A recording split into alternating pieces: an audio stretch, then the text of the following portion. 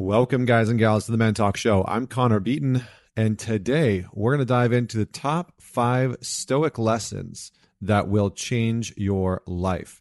So recently I got asked, this is about a month and a half ago, someone asked me on Instagram what some of my favorite books were, and one of them I recommended. This person went out and bought, and they read, and they came back and they said, wow, like this book has fundamentally changed my life and changed some perspectives and mindsets. And thank you so much. And you need to share this with more people was their recommendation. And so this actually led to me creating this midweek mini episode. And the book is Meditations by Marcus Aurelius. Now, the 5 lessons I'm going to share on this episode are not all from that book.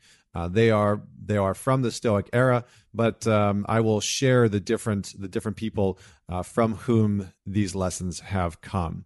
So let's just dive straight in. Lesson number 1: every event is the right one. Look closely, and you will see. Every event is the right one. Look closely, and you will see.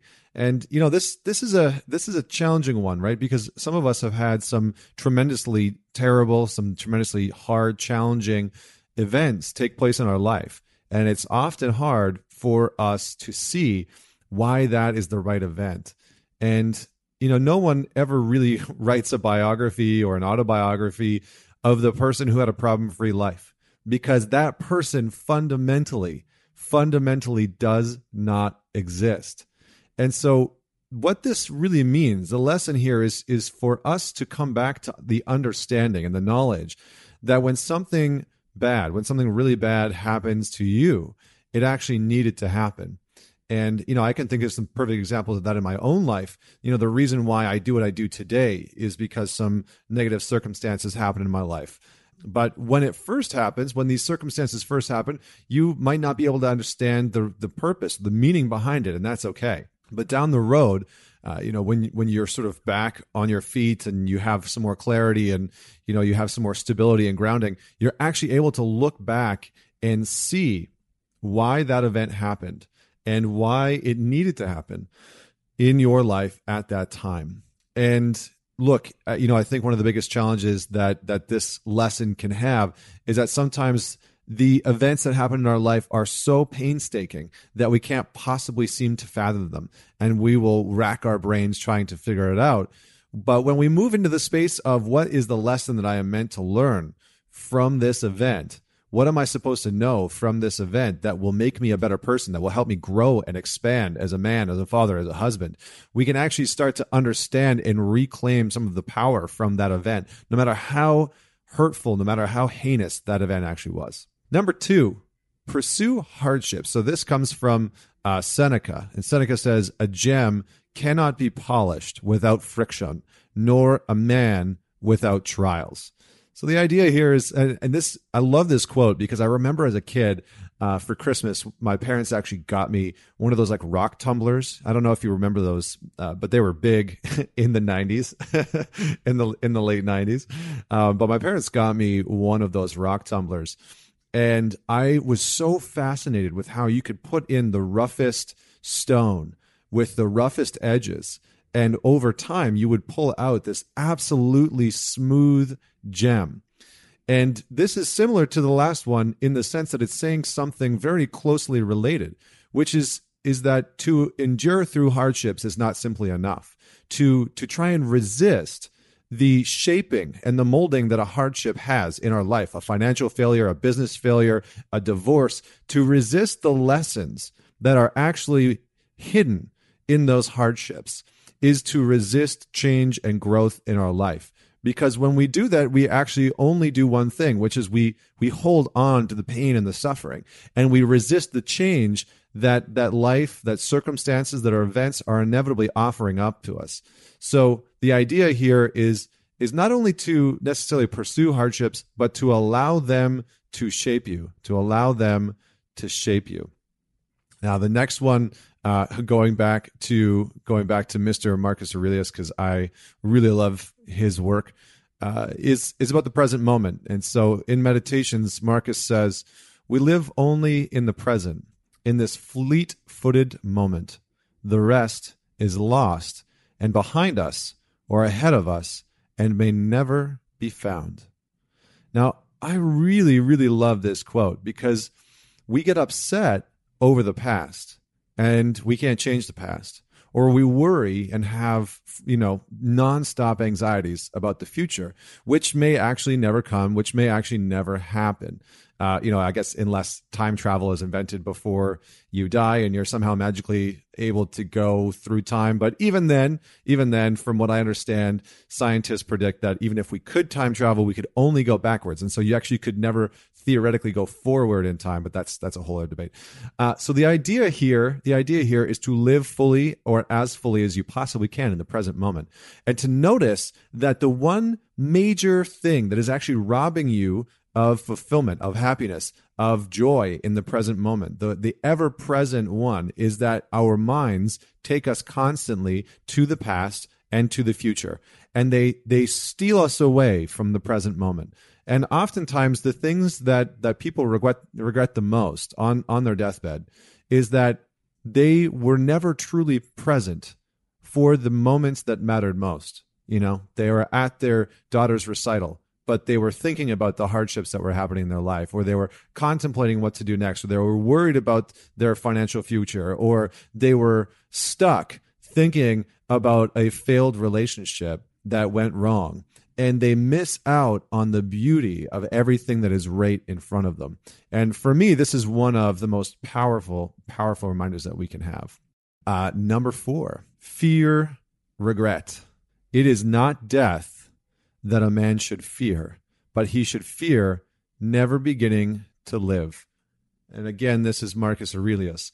And I really appreciate this quote because so many of us are actually fearing death in a very real way, and oftentimes in a very unconscious way.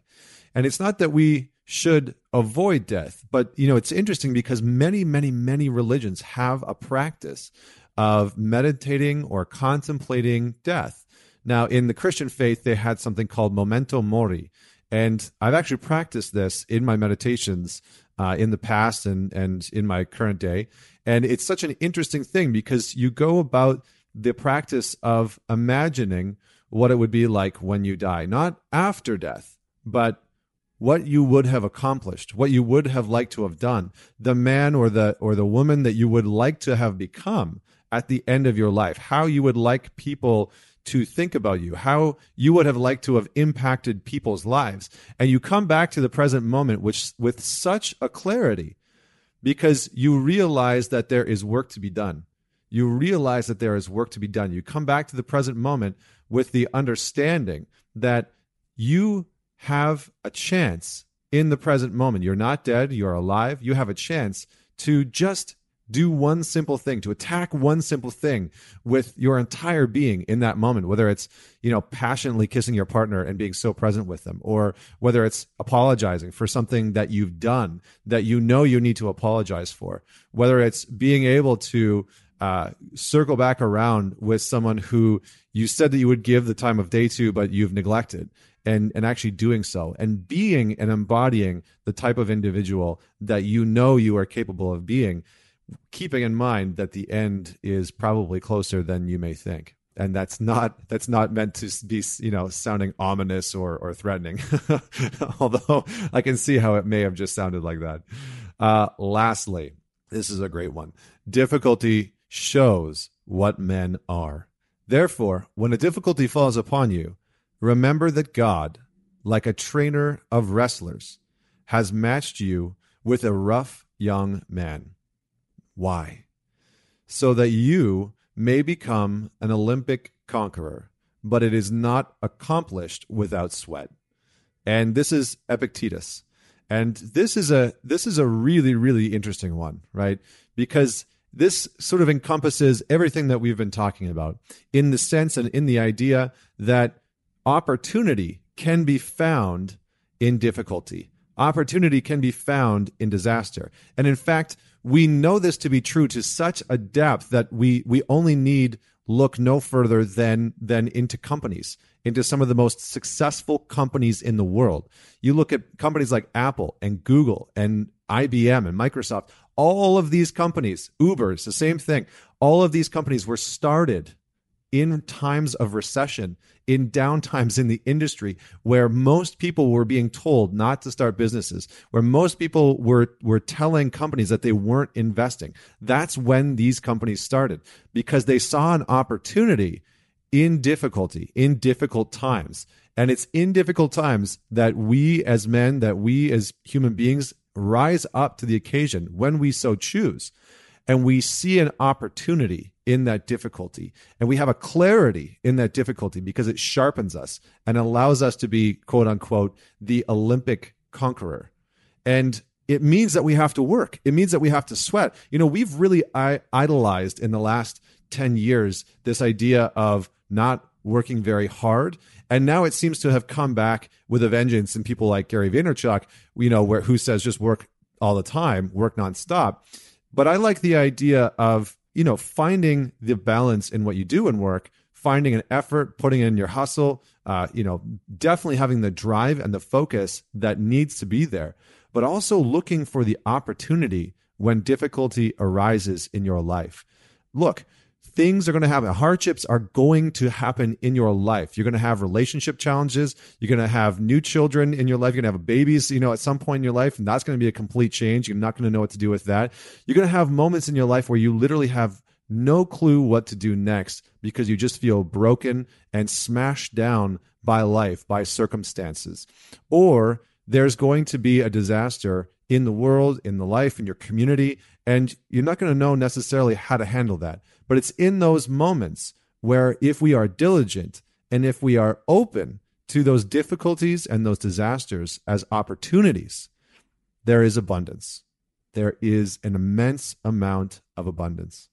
So I hope that that helps you refocus. I hope that that helps you reground with wherever you're at in your life right now, whether life is going great and you're kicking ass and it's going incredibly well and everything seems to be smooth sailing, or nothing seems to be like smooth sailing and life is just a storm that is crushing you right now. So no matter where you are, pick one of these lessons, take it into account and try and embody this over the course of the next week. And don't forget to man it forward, share it with just one friend. It goes a long way. Don't forget to leave us a rating and review on iTunes. And for all the men that are tuning into this, definitely check out the Man Talks Alliance. We've got a great group of men from around the world that are part of that community. And we're doing some really incredible things, tapping into purpose, improving mindset, helping you with your intimate relationships, and allowing you to build professionally and personally. It's an incredible group. So until next time, this is Connor Beaton signing off.